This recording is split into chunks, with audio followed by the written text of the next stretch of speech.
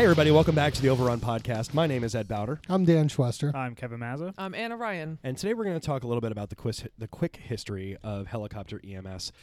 We are fortunate enough to have amongst us a career flight paramedic.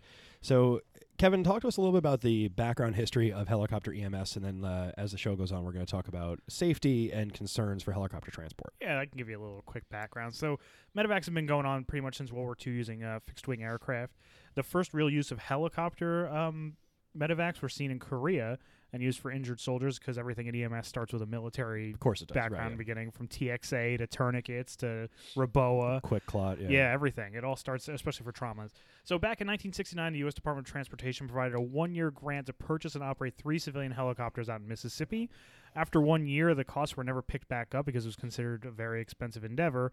But over the course of time, people saw this in a way to further, and this became a thing. So today, it's kind of evolved into 3 different models of HEMS in the U.S. The oldest one is the traditional model. Hospitals contract a third-party operator to provide the pilot and the aircraft, and they provide their own medical personnel and equipment. I happen to work in a system that's similar to this. It's called a hybrid. It's hybrided with the community-based model, which is the second type. The helicopters and personnel, basing, medical staff, everything is supplied by an outside contractor or company, and that's typically a for-profit venture. As helicopter EMS is not regulated in the same way that ground ambulances are through insurance acts and things like that. Medevac projects can charge just about whatever they want for their services. So we'll get into that a little later. And then the third model is a government-operated. Basically, government pays for it, much like in our state we have North Star, which is the state police. They operate their own medevac Maryland helicopter. State Police Maryland is State probably Police one of the more common. and more famous ones along the East Coast. Right. So that's almost, paid for by your tax dollars. Right. So that's kind of the quick history. It's been around for basically as long as paramedics have been, maybe even a little longer.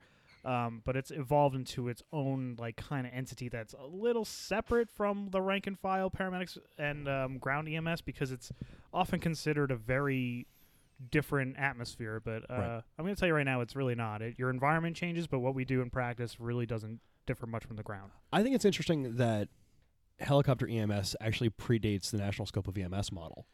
Yeah, it's interesting. Yeah, I think the white paper comes out in '66. And then in '69, we're like, what if we use these aircraft? Mm-hmm. What if we do something? And then like MASH. And then later they decide War, let's do this for on the ground realsies. for realsies. For realsies. It's really interesting. So I think one of the misconceptions that a lot of people might have pertains to crew components. So we know that in a lot of systems, you have a medic and a nurse, and there's also systems that have a nurse and a respiratory therapist. Some places have flight physicians. So is there a particular, preferred crew component, or how does that actually, what should people look for as far as the big picture for that? Here in the United States, for the most part, in most traditional community-based projects, it's a nurse-medic model. When you have third-party models or ones that belong exclusively to a hospital, you might have a doctor on board, and you could certainly have a respiratory therapist. You have specialty teams that go out, NICU, for transports and retrievals of high critical neonates. You have all sorts of specialty helicopter services, and ECMO teams are flown out, particularly from their home bases in cities, out to these places to pick up, initiate ECMO, and bring them back. So the typical component is a nurse medic for most routine operations, but specialty things, you'll get a doctor or a respiratory therapist on board. Now, is that, if there's a specialty request, is that something you get kicked off the aircraft for that, and then they just go with the nurse? So generally speaking, actually, the paramedic typically remains behind an operator, the safety officer. Okay. So as with everything involving flight, weight and balance is consideration. So the pilot has to know who's coming, their weights, the weight of their equipment, and obviously if the equipment's FAA approved to be operated in the aircraft, which is always a nice hurdle to try to jump when you're retrieving an ECMO patient. But for the most part, the paramedic will remain not really doing much patient contact, just ensuring that everyone has properly fastened headsets, because a lot of times you're flying someone who may not be experienced as a flight crew. Right. Because the first thing as a flight personnel is you're a crew member first, a patient care provider second. In the same way, when you're driving an ambulance, you're a driver first, paramedic second, because if something happens, you are all part of the same team to keep each other safe. So how much I guess the next question would be like, how much clinical care is a paramedic typically involved in on an aircraft with a patient? Because I know you're in an EC-135. That's correct. So, and that's most aircraft in the country, right? That's pretty much the, if not the standard model, it's like pretty much the same size for most medevac aircraft. Right. So it's Eurocopter 135. It's a fairly small patient compartment. It's always smaller than you think. You get inside and it's much smaller than you think. It's the opposite of the Willy Wonka hat or the Mary Poppins bag. Doctor. It's like the Willy Wonka. Bigger on the inside. It's the inverse TARDIS. It's the Willy Wonka elevator. You get in, it can go anywhere in any direction. It's just really small. Right. All right. So how do you and your partner kind of separate like who does patient care? A lot of it is based on trust. So my partner, I can only speak to experience of my partner and I or partners I've had. Sure. So my partner's a nurse, and we do two types of things. So we have scene jobs, we call them our 911 dispatches to severe traumas, car accidents, and high-fidelity medical patients who are too far from a specialty center like STEMIs and strokes. Sure. And then obviously we do inter-facility transports. So in terms of patient care on the scene job, I function as any paramedic would. I more or less, I don't want to say call the shots, but I'm in control of the care between establishing an airway and basic logistics on scene, whereas we do in our hospital, chances are this patient's a little bit beyond my scope of practice. I assist the nurse between setting up pumps, managing the vent, and getting a patient prepared for transport. So if I'm an EMT on scene and I request an aircraft, so the question I guess would be, who is the crew chief, or who would be the person that I talk to about the patient care aspect? So on a scene of like a 911, you're most likely you're going to give a report. We like to do kind of like when you go into a trauma where you say a report out loud when everyone's ready to be listening, right. And then we get hands on. But for the most part, you're going to want to talk to me on a scene because I'm going to be standing at the head of the patient. My partner is going to be performing an assessment. I'm going to be listening to the story, and then she's going to report what she finds to me, and then we're going to manage the patient from there. And is that the typical kind of operation, or is that just more how you and your partner operate? So at my shop where we do this, that's pretty much a standard operation. The paramedic goes to the head of the patient, the nurse performs the assessment, and we work together as a team that way. And conversely, on an inter-hospital transport, I go and perform an initial assessment of the patient. I go do a stroke scale, manage their pain for a STEMI, give any narcotic medications I have to. She receives a report from the sending facility, takes care of paperwork, and then we come in and we get the patient going for transport. So that's good. I think it's a really important background because I feel like a lot of times when we talk about helicopter EMS, we describe like, oh, an aircraft is going to come in, people come in and do stuff, and then they leave. There's a lot of logistics that go into it, yeah. Yeah, so I'm interested to hear. Yeah, there's a choreography. Right. It's, well, just like anything else, like a cardiac arrest, it's like a dance. And it's a choreography we practice very often. My partner is the model of consistency. To her credit, she does not miss a beat. That's the most important thing when you're doing something as dangerous as a helicopter does. Everything should be routine between what you do when you first walk in the door in the morning to how you're prepared for your shift to how you operate on a job. Mm-hmm. You should have some kind of routine set guidelines to make sure you are safe and doing everything right, because if you miss something, the consequences could be pretty disastrous. And that's something that's hugely different to how we operate in the field on the ground. Like we always talk about on the ground how safety is our principal concern, and I'm not convinced that we're very good at it. How many people I think we're awful at it. How many people strap your life pack in when you're transporting? Never. All the time, Kevin. Yeah. No, that's exactly what you think about. I like to live dangerous. So part of that routine is going through a quick checklist in my head, making sure every piece of equipment I have or brought with me, one, is returned with me, could also have to come back and get it, and two, making sure it's properly stored for flight. Well, and that's a big thing that came over from flight to medicine in general, right? Atul Gawande wrote about that in the Checklist Manifesto, where his whole thing is that having checklists tends to get laughed at a little bit, but it reduces errors exponentially. Mm-hmm. The running joke is like David Lee Roth with his brown M&Ms on his tour rider. But it wasn't crazy. Yeah, nope. But you got 160 steps, and we want to make sure that you hit every one. So it's again, that's something I think we talk about on the ground. We're like, oh, well, we're always concerned about safety, but it's not something we're very good at. Whereas on an aircraft, it has to be priority one because nothing else works otherwise. Yeah, like I said, I'm crew member first, I'm a provider second. So in the EC-135 where I operate, typically I sit up front with the pilot and act as a co-pilot on dead legs. So I'm an extra set of eyes and ears listening for other aircraft on the radio, looking out. Basically, I have about 50% of our peripheral vision in a 90-degree scope from the front to the 9 o'clock of the aircraft. So I'm all responsible, just as the pilot and the person in the back is, for having our eyes out. Right. And big part of that is during what we call critical phases of flight. That's running up, getting a helicopter spooled up for flight. That's ascending, and then descending for landing. That's the sterile cockpit thing, Sterile right? cockpit, yeah. Right. There's no talking. So is that Unless pertaining to, hey, you have an aircraft 1 o'clock high. right? kind of There's, thing. there's Like, an aircraft coming at us. You should talk when you see something. If you see it, call it out. But other than that, you're not talking about patient care. Even Right. I can have a critical patient in the back. My eyes should be out. So everything I need to do to keep that patient alive should be done before we lift, or if it has to wait till we're up to level flight. So what do you think, I guess, ballpark are some of the biggest misconceptions that ground crews might have about helicopter EMS in general? First and foremost, we are not as fast as you think we are. Sure, the helicopter goes fast, but all the logistics that go into getting a helicopter up to flight to you and then to the hospital could, believe it or not, take longer than it would be just to put your patient in the back of an ambulance and start driving and do everything on the way yourself. That's interesting. Yeah, Because so most people think it's magic. no. Just a pre-flight checks alone could take up to 6 minutes, and that's going quick. So what do you have to go through for a pre-flight? Well, for the most part, that falls on the responsibility of the pilot in charge, which is just the pilot in our case. Okay, so what takes up that 6 minutes? Well, first and foremost, depending on the weather, there's going to be a weather check. He has to submit a risk report. He has to contact, since we work with an outside vendor, he's got to contact his operational control center, get cleared for flight. And naturally, he's going to keep an eye on the weather. And if the aircraft has to be brought outside from the hangar, do checks, remove any plugs depending on the time of the year. There's a whole lot of things that go into beforehand. Meanwhile, us as crew members are collecting any equipment we might need for the flight that we haven't taken already.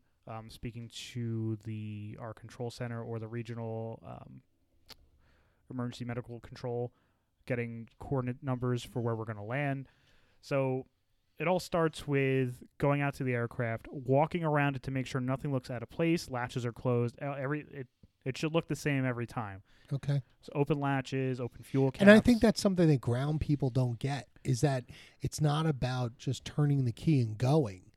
There's a lot of small things that have to be done every time. Well, right. It's different than a ground ambulance. Yeah, which you don't- is- you It's don't- not, it's not a But fancy ground ambulance. I with get wings. that, but I don't think people get that. No, I'm agreeing with you. I'm saying I don't think people understand that Right. like there's other things that have to happen. I think the common misconception is, well, if I call an aircraft, they'll Like just grip be it here. and rip it. Like, Yeah. no, it doesn't So work that way. we try, and my partner and I, we try to monitor the radio for local channels for any potential jobs that might come in, so we can just shave off like that minute of the whole prep. But the whole process of starting up an aircraft for flight takes 4 to 6 minutes.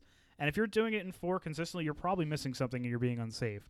So 6 minutes should be the minimum time you should expect for that aircraft to even get up to That's idling to prepare That's for flight. interesting. Right. So we used to look at a 6 to 12 minute window to work. If you're doing it fast enough, you're missing something. If it's taking too long, you're doing something else wrong that you're also missing. Like it's about the average time it should take to get that aircraft ready for flight. So let's talk about actually putting the aircraft up, or like deciding, I guess, the course of treatment for the aircraft. Is there any benefit if you're a ground crew to putting an aircraft on standby before having them lift? No. No. It's still going to take that 6 Right. minute window when it's a go, we go. So generally speaking, would it be better, I guess, for a field provider if there's a thought that they're going to require an aircraft, whether it's extrication or whatever else, just request the aircraft, put them up? So there used to be, they don't really do it anymore. You used to be able to put an aircraft on standby, and it was a flying standby. The aircraft would go up, it would lift, and it would wait for confirmation and where to go. Due to operational costs, I don't believe that's standard practice anymore. In most places, it's not where I work. Well, because fuel costs money. Fuel costs money. It's a very expensive. Jet A is expensive. It's very expensive. Well, not only that, it's time on Time on. components of the aircraft. I mean, rotor blades have a certain amount of hours before Right. they have to get replaced. Everything. Turbines. Right all- down the screws. Our mechanic knows what screws were put in when. Our mechanic in particular is very good, but they know when it's put in. He's got a whole list of things he goes through, and when an aircraft hits X amount of hours of use. Wow. Yeah, it's impressive, and he's impressive, and every year I'm gonna get him like a nice dinner for keeping me alive every year because he is Get him a nice Christmas card, family photo of the dogs. Yeah, he's probably the most important person at that base, easily. Shout out Yeah, no, mechanic. that's believable. So I request an aircraft. Mm-hmm. I'm standing on scene. I look up, and it is a clear blue sky. Yes. Nothing that I see at all. Uh-huh. And my aircraft request goes through. Mm-hmm. They say we acknowledge your request, and they decline for weather. Yes. Explain to me the process behind that. And After Ed proceeds to curse you out. Yeah. Up and That's- down. while I'm stomping mad on the ground, That's explain to fine. me why an aircraft would decline a request when I see clear blue sky. That's great for you. Congratulations. So there's certain things that the FAA allows us to do and certainly not to do. So it might be blue and beautiful. You're 25 miles south of my aircraft base. We consult something called the METAR, or however you want to pronounce it. Good name. Band name. Yeah. It's another good band name. So it stands for Meteorological Aerodrome Report, and usually generally these are automated messages that are generated at airports through an automatic I'm system. going to put out Meteorological Aerodome Report. Yeah, Also a very good band name. that should be your Oh, first yeah. single, Yeah, no. self-titled album. So Not bad. these are updated regularly within an hour. Over an hour, they're considered expired. So you might be standing at a bluebird day down wherever you are, but I might have like a 300-foot ceiling, overcast skies. FAA regulations is 800-foot ceiling, 2 miles of visibility from where we are in a non-mountainous area. The company that we're partnered with actually takes that a step further. It's 1,000-foot ceiling and 3 miles visibility, just to be extra safe, to give us an extra buffer. Sure. So the weather can be nice by you, but if I can't lift legally by FAA standards, I'm sorry, I can't come for you.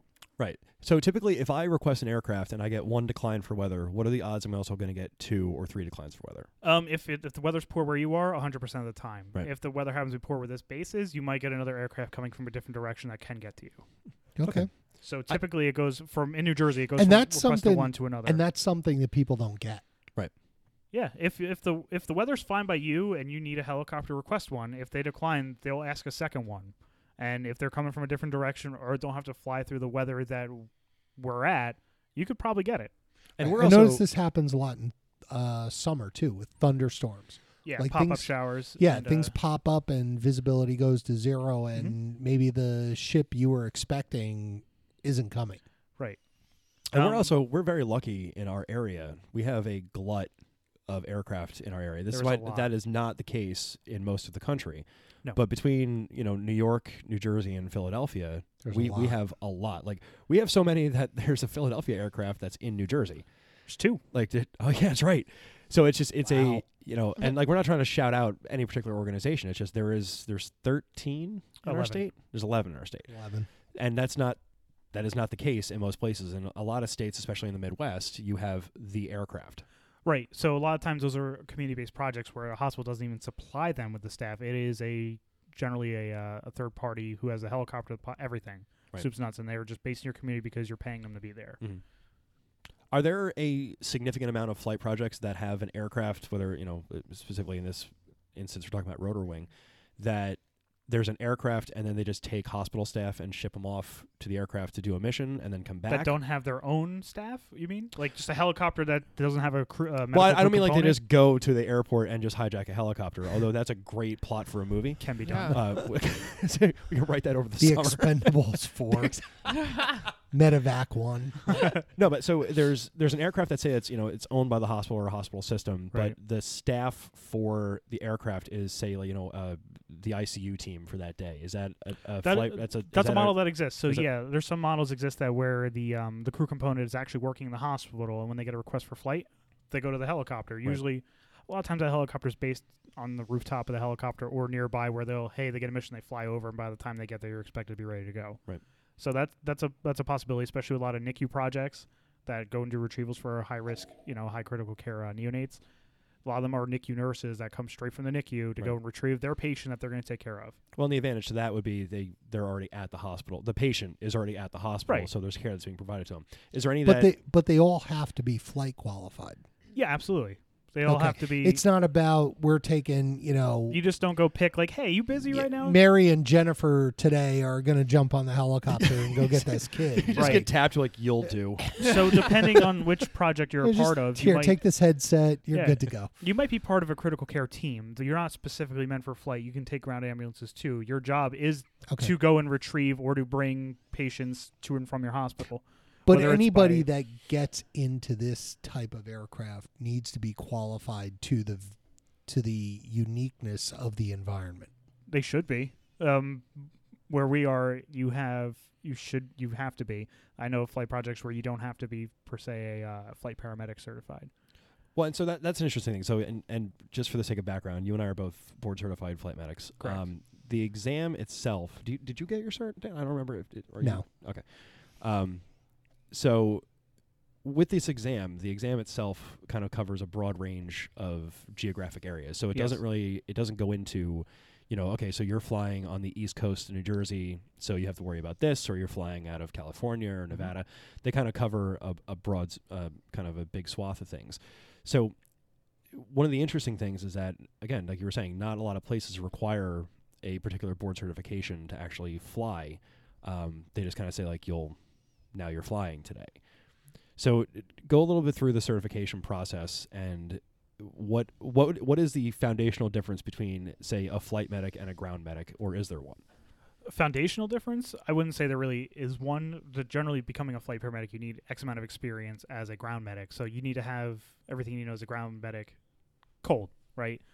And then you learn a little bit extra to become a flight paramedic between flight physiology, safety, operations, and then you get a little further outside your scope in terms of things, because in certain places they can do central lines, they can do like pericardial centesis.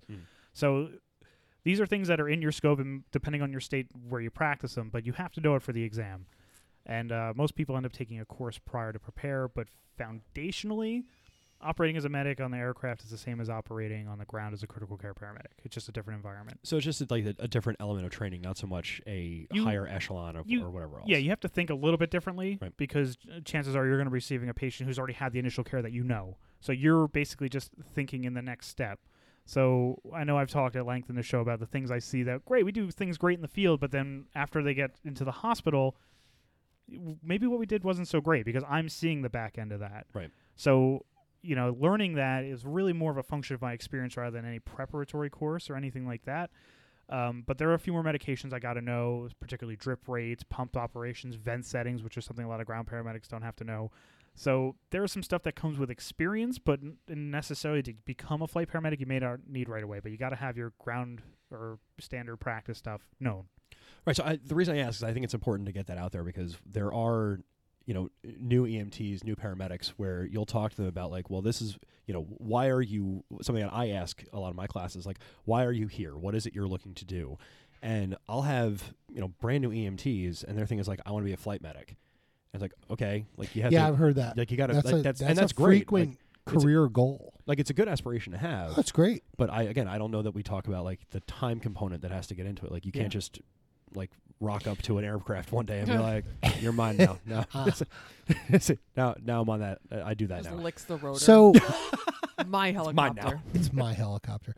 So that's an interesting point, Kevin. This is you've achieved. Let's argue that it's the pinnacle of the career path for paramedicine in the United States. Yes, in the United States. And it is, because you're doing really high acuity things. You're doing it in a different environment. In theory. You have a young EMT student or a young paramedic student who says to you, Kevin, I want to be you. Let's break that in for a second. I want to be you. Nobody Kevin. has ever said that. I want to, or no. I want to be a flight paramedic. Are they talking It's about Kevin or it's his the beard. We see the beard. Yes, like, the beard. How do I God. get? No, look. This is a thing that we need to consider. No, if we're going to advance the profession, no, you're 100% right. We have I've to been seek asked this mentorship, before. and people look. I got to admit, it's cool. You guys swoop out of the sky. You come in. It certainly looks cool. You got. Oh, it's cool. It looks cool. You got cool helmets. You got night vision. You got flight suits. They look very comfortable. But seriously, like somebody comes to you and says, "Wow, I want to do this." So, how do you mentor them? What do you suggest to them? First and foremost, and I've been asked this a few times by when working ground shifts. They're like, Sure. "Hey, so and people I've never met before. Hey, I know you're a flight paramedic, right?" I'm like, Right. "Yeah." I'm like, so how'd you get there? How do I get there? And the best advice I can give is, and pardon me, but give a shit about what you do. Be clinically competent. Don't just go in and do your alphabet soup classes, and you need like a strong clinical record. Like, don't have like QAs because you were cutting corners. You get there, you do your job right, and then you keep pushing yourself forward. Learn the next thing. Go to That's an interesting point. Like, take pride in your profession. Yeah, no, educate yourself. You don't get to the position by just kind of like, oh, I know I've been a paramedic for 5 years. I guess I'll just go be a flight medic now. Like, you got to be. It's very difficult. One, you got to find a project who's going to take you without any experience, which is the hardest part. And ask any nurse who's a new grad who doesn't have her BSN. It's hard to find a job. So for something as specialized as this, you got to have. I don't want to like toot my own horn about having the resume to back it up, but I have a very clean clinical record. I don't have any QAs. I've never been reviewed by the state board of health for. I've never been called to court for any. I've never been sued for malpractice, to my knowledge, but. But you gotta have a strong you gotta have a strong clinical record, and you gotta prove and go through the testing to get to the interview process is stressful enough. You gotta prove you can hang. You gotta be able to cut your jib or something. You gotta be strong. Wow. Okay. No, that's valid. I the cut of your jib thing. I was looking for an old timey term to like say, listen, you got to be on top of your game. Yeah, well, you got to be worth your salt, is because what I say. There are no Russell Jimmies. Right, because let's be honest, it's a small community. It is Very small. And somebody coming into the flight profession, their reputation is going to be scrutinized. Absolutely. So your professional reputation matters a great deal. If you are somebody that cuts corners, if you are somebody that is not up on the science, if you're somebody that doesn't think that progressive, care of your patient is important, flight's not for you. Right. So I've actually performed interviews for flight positions for people coming into my project. And I also had the good fortune of working in a project that operates a helicopter. So my clinical record and disciplinary record were right just like that. As soon as I applied, they pulled it, they looked at it. You will get cut if they find something they don't like, if they don't think you'll be a good team member, you have any safety concerns, you won't even be considered.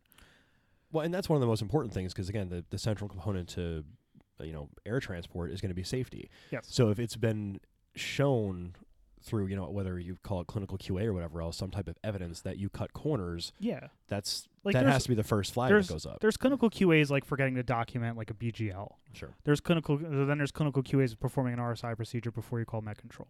Like yeah, and they're very different things. Yeah, yes. Not all QAs are the same. Like I've forgotten to document because they asked me like, so you had a QA back in April of 2013. What was that? And I sat there. I was like, what? They're like, the flight nurse interviewing leaned on the table. He says, think hard.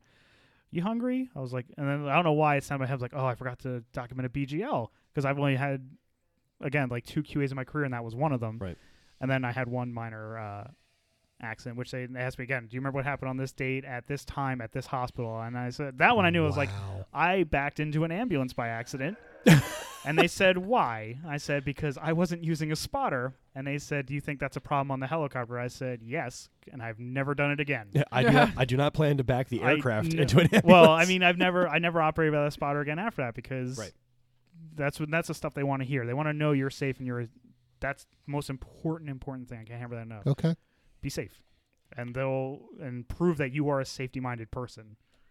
And that's got to be the biggest thing. And that you're paying attention to detail. Right. Yeah, because like at least flight strikes me as, and I've never flown, but it's attention to detail. Absolutely. It is 100% attention to detail because, like I said, just going with your pre-flight walk-around is you're looking at the details of the aircraft, making sure you don't see a latch pin turned open or the chain from the O2 tank hanging out under the O2 cap. Okay. Or fire or rotors. Fire or rotor You missing. should definitely notice fire. Or something as minor the pilot might have missed like frost on the tips of the rotors on a cold day. Like that's really important to note. Yeah, those are all big deal. And like again, the safety thing is something again that we talk about and I think kind of miss. Yeah. So I'm an EMT, I'm a medic, and I'm not sure if I should call an aircraft or if I've made the right decision in calling my aircraft. So walk me through, I guess, some of the decision-making processes of actually requesting flight and how I can, I guess, better differentiate how I'm requesting this aircraft. All right. So I'm probably going to catch a lot of flack for this because so there's a mnemonic that I actually fairly recently discovered called Falter, Falter. So we can run through that real quick and part of your decision-making process for calling a helicopter. Now, full disclosure here, I love what I do. call me for anything. I will come to you. Give me an excuse to fly. But that being said, here I want to lead off with this. So I actually have some time doing fixed wing pilot training myself, and one of the things that my instructor told me is that every takeoff is optional, but every landing is mandatory. In other words, you're coming down somehow. So the safety aspect. That's a good That's point. good. Yeah. That's good. I like that. And then he said, like, in the long history of things going, hundreds of miles an hour in the planet Earth, the Earth is yet to lose. So Oh my God, that's 2. yeah, he was in a kind row. of it was dark. I miss you, Vince. I'll come back and do more Wow. training. Jeez, but- it's a little. Yeah. Translation Well, of he- all of this is he just wanted to gravity's make, a bitch. but he wanted to make, and I was young. I was about 20 years old. He wanted to make sure I was mentally prepared for, hey, dude, you're gonna take something up, 1,200 feet into the air. Are you ready for if something goes wrong mentally? Like, Right.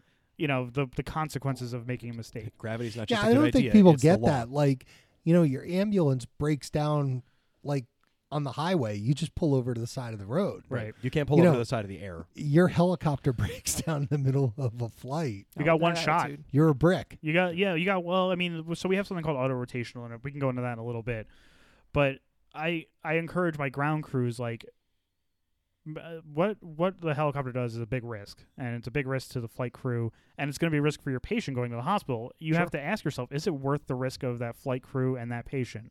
I mean, I'm always going to say think of the flight crew, but definitely think of your patient.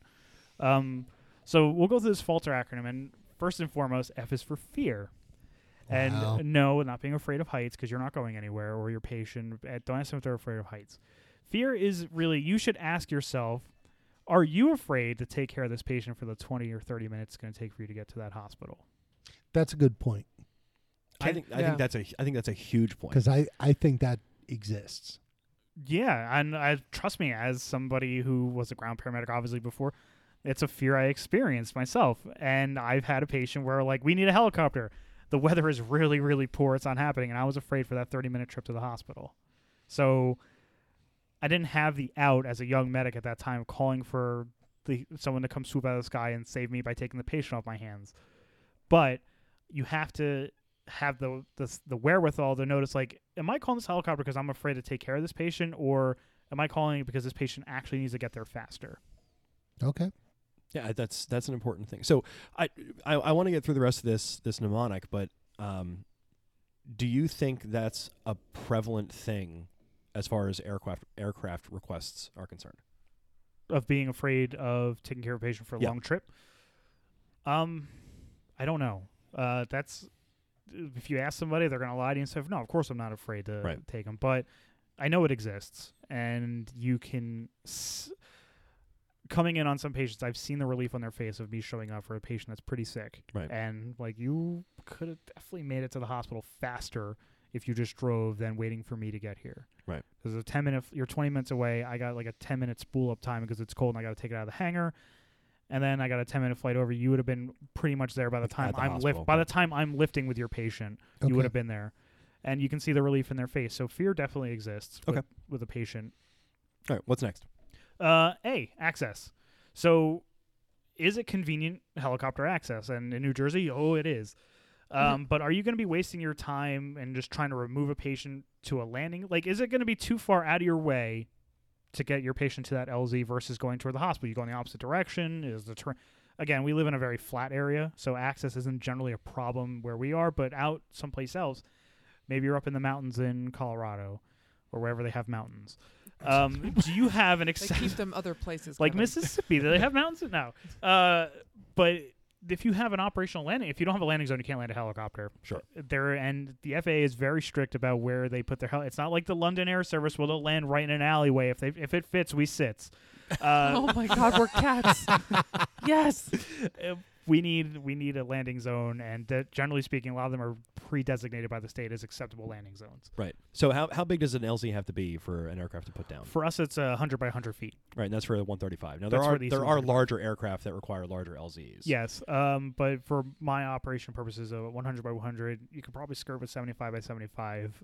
Just make sure it's flat and clear of obstacles. That's all our pilot will really care about, because a lot of our guys will put it anywhere if they can, and like, it looks legal to me, right? Yeah, okay. Close They'll put enough. No, they're not standing up there with a yardstick and a laser measuring device. Like, that's 95 by 95. That's not going to cut it.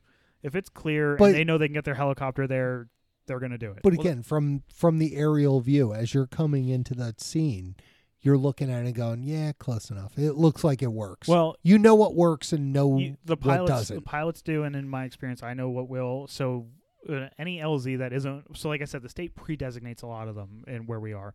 So we know, because we go to the same ones a lot in the same areas, but sometimes you get like an off-site one where we do a high orbit, and we'll do a low orbit to make sure that terrain's flat, it's clear of obstruction, the grass isn't too tall. Wires. Why? Well, listen, there's a road, there's wires. Assume 100% of the time. Anything. You look for any possible obstruction. So, again, that all goes back to being safe, and then, again, having access. It really depends on your fire department to have a proper LZ set up. Okay. What's after access? Oh, probably the one L. And that stands for lazy. Is it close to shift change? Do you want to get off on time? Call a helicopter. They don't mind. They're not going home at the same time either. Wow. No, it's a lot like the fear factor. It's laziness needs like a good self-reflecting thing. Like, am I calling a helicopter just because I don't feel like driving 30 minutes and then 30 minutes back with a trauma patient? Right. Or is it shift change and you have a date? Like, Do your job. yeah. No, it's what it is. And like I said, they're going to pay me for flying overtime anyway. Go ahead, call me, but don't do it and put me at risk because you're lazy. Well, and so there's an additional component to worry about that too, is if you're flying someone for your convenience, it's entirely possible that you're putting that patient out on the back end, because a lot of places bill for their services. Yes, and that'll be another thing. What I was going to add to the end of this is cost. But like, are you really flying this patient? Like, are they worth the $30,000 bill they're gonna, because you were lazy to drive them to the hospital yourself? Right. Because a lot of insurances don't cover helicopter transport. Which again is something we don't talk about that at all. We just assume like you'll be fine, send the aircraft, we'll deal with it later. And a $30,000 bill, I can put people out of their homes. And then people are bankrupt. Right. Yeah. Listen. For a broken ankle. Because you wanted to get home on time. Right. Yeah, Google the cost of helicopter transport. You will see no shortage of stories. NPR put one out recently. You will see no shortage, and if that'll listen, I love what I do. I hate what we do to people in terms of finances. It breaks my heart, and I just want to help people and do the right thing and do the honorable thing. And it really upsets me when some person has an unfortunate day and I got to possibly bankrupt them because they're going by helicopter. Right. Good point. Mm-hmm. My professional ethics say get in there, do your job. My personal ethics are where I'm like I'll never deny somebody care because I don't think they can pay a bill. That's wrong. Right. And it's not something I think about, but like I know what happens on the back end and it really upsets me. All right. I think it's entirely valid. What's next? Time. Is time really a factor of your patient? Are they really that sick where they got to get to a hospital faster? And again, now knowing that it takes a little while for us to get up in the air, weather checks and all that, are you going to actually get there faster than the helicopter? Probably yes. But if you're talking about things that like you're way out in the swamps and someone drops and they're having a heart attack and you're an hour from your local PCI center, absolutely call a helicopter. So I think that's an interesting point, at least like for me hearing about it, because we talk about like, well, will you get there faster in an aircraft? And it's like, well, yeah, probably. But I think a lot of times we know it's going to be, a 2 or 3 minute differential, and I'm not sure that there's clinically significant outcomes that will change in those 2 or 3 minutes. No, probably not. And in all honesty, no, I can't think of any time where someone QA'd me and be like, hey, if you just called a helicopter, they probably would have lived. Like they would have got to the cath lab 3 minutes Right. faster. Like and we've talked about this in previous episodes, but this is like the romanticizing the intervention. yeah, Where it's like, okay, well, like if I do this, then it's going to make that much of a difference. Mm-hmm. Without really anything else kind of backing it. But what's next? All right, R's for real. There's an E in there. Did I miss Fall, the E? Oh, actually, falter. yeah, well, Falter. there is an E. It's for extrication. Do you have a prolonged extrication going on? Yes, it's going to take a long time. Having a helicopter ready is probably a good idea. Because if your patient's sick and they're pinned in that car or under that rubble, that would probably be a good indication for a helicopter. And so the typical recommendation is a 30-minute extrication. Right. So do you find that I guess it's better for providers to say, like, you know what, we're about 10 minutes into this, I might as well put an aircraft up now? Yeah. If it doesn't look like it's going to be resolved quickly, because if you get there and the fire department's like, hey, it's going to take us at least 20 minutes right away, and you can get a visualization, make a quick assessment on your patient, call a helicopter because we can be there in that 20 minutes, and then it's a I think that's reasonable. quick handoff. Yeah, I like sure. that. My Because then by the time you're getting them out, you're loading them in the back, you guys are coming in. Just use your judgment. It's a real seamless transition. It works really well. I think 20 minutes is a really good number. Yeah. Well, and it's with all this conversation we've had about the amount of time it takes for an aircraft to spool up and to get up out to us, it makes sense to be like, what, I'd rather get them up sooner than later. So from the time you call to me getting to you, it could take 20 to 25 minutes. Right. And if you're having extrication going 20 minutes, that's probably about a good time frame, at least generally speaking, in my coverage area. Yeah. Again, I can't assume for any place else where your helicopter might be 30 minutes away flight time. Sure. Which is an actual thing in places in the country. Right.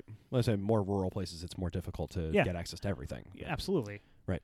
All right. What's real? Real. For real. It's getting real. This is just being objective. Like, is your patient really that sick, or is it really need of a helicopter? And the truth is, the helicopter transport's actually really slow, so you have to think of the real time it takes, the real. So it's a severity risk-benefit assessment. I think so, and I think it's just looking at the whole situation objectively and being like, does this patient really need to go by helicopter? Okay. Is this a really sick patient? Is it really going to take that amount of time to get to the hospital by ambulance, or do I really need to get them there faster by helicopter?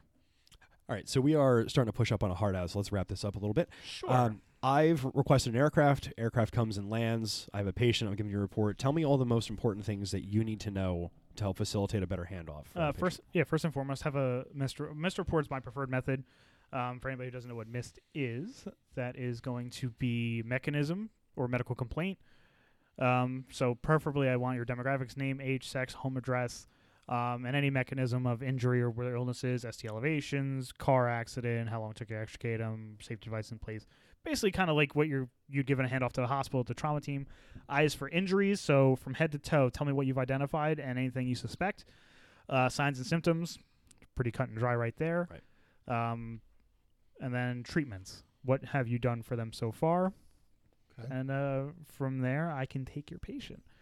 Oh, and try to be organized. So I say that I know in this situation it's very difficult to be, but if you can prevent all your wires and IV tubing and everything from getting crossed, it makes it easier and faster for us to package up the patient to get them out. Sure. Okay. Yeah, just like a housekeeping thing, really. Now, let's say you come into the back of my ambulance when I'm in the middle of doing a procedure, like say an intubation. Would you prefer that I do it? Stop. Just keep going. through Don't let me break your flow. Don't stop what you're doing to give me a report. Don't even acknowledge me. That's always been the thing with me. It's like, okay, I'm ready to do this, and then the flight crew comes in like, I know all the listen. Now what? I know all the mental preparation and physical preparation that goes in intubating somebody or performing any procedure. Just do it. Pretend I'm not there. I open the door. You can yell me to close the door. I don't care. I'll wait. Okay. If you're in the middle of tubing somebody, you need it quiet because the helicopter's running in the background. There's a lot of noise outside. You need to focus. Kick me out. What you're doing is the patient comes first when we're on a scene like that. So if something you have to do for the patient, you have orders for, do it. Okay. Cool. If you can't do it, then you ask me and I'll help you, or I'll do it myself. Great. So just one last operational point. If I have a bag of patient belongings from a trauma, I don't want it. What do I do with those? If you took their shoes off, their shoes are not coming with them. It's plain and simple. There was I like, don't oh, want here's them. his shoes. Like, I don't care. I don't have any place to stow them. I'm not going to put them back on his or her feet. Leave them. Give them to the police. They can drive any of their belongings up to the hospital. If there anything I want to have of theirs is identification. If they have a driver's license handy, that's really would be the best to get them registered at the hospital as quickly as possible. That's the only thing I want to go with the patient. If you cut them naked, leave all their clothes there, put them in a bag, give them to the cops, they can drive it up. Cool, good. This has been fairly enlightening. I think this is a lot of stuff that I feel like I just kind of rambled a whole bunch right there at you guys. I'm sorry. No, this is perfect. So here's the thing: we have one of the things that we talk about in EMS a lot is specialty care transport. Right. Whether it's ground SCT or it's air SCT, and we discuss it as this sort of magic entity that can do anything. And speaking of like having worked ground SCT, it's not magic in the back of the ambulance at all. If you worked ground SCT, you've worked helicopter SCT. The environment is just different. Yeah. So that's kind of like the point we wanted to get across with this episode is that it's not this magical like fairyland environment. There's a lot of technicalities going into it, and frankly, it's kind of an overused resource for a lot of things. 100%. And knowing the operational, expenses, whether it's a time expense or a monetary expense, is important in order to maintain, proper patient care and how to get people to the right facility in the right way. And I think we rely on an aircraft where it's like, you know what, if you're 15 minutes away from the hospital, just call the helicopter. Not realizing like you could just get there, you could just go there. Yeah, I think in the Right, end, it's a really, resource that can be used and misused. Right. yeah, and it really has to come down to like what's right for your patient and looking at like why you're doing it objectively. I think the fault room lock's pretty good. Like I said, I've only discovered it recently, but don't underestimate your ability, but certainly don't overestimate your ability either. If you need the helicopter, it's a resource for you. It's a tool you should use. Sure. Where everything evolves around ground EMS, right? That's the initial point of care from BLS and ALS response to the helicopter and later on transport. Like it all starts there. So think objectively in what's best for your patient, not what's best for you. Right. I think that's a good way. So we're going to link It's a good ending. the fault harmonic comes from an EMS 1 article. That's correct. So we're going to link to that in the show notes. Kevin, thanks so much for going over this stuff. For the Overrun, I'm Ed Bowder. I'm Dan Schwester. I'm Kevin Mazza. I'm Anna Ryan. Make sure that you follow us on all the social medias, Instagram and Facebook at Overrun Productions and Overrun EMS on Twitter. We are on iTunes, Google Play, Stitcher, Alexa. Alexa, play the Overrun. I hope that worked for somebody. Yeah. Play That'd be Baby weird Shark. because they're already listening. Just play it again. Stops and Start from the restarts. beginning. So thanks again for listening, everybody. We'll talk to you next time. Get home and fly safe.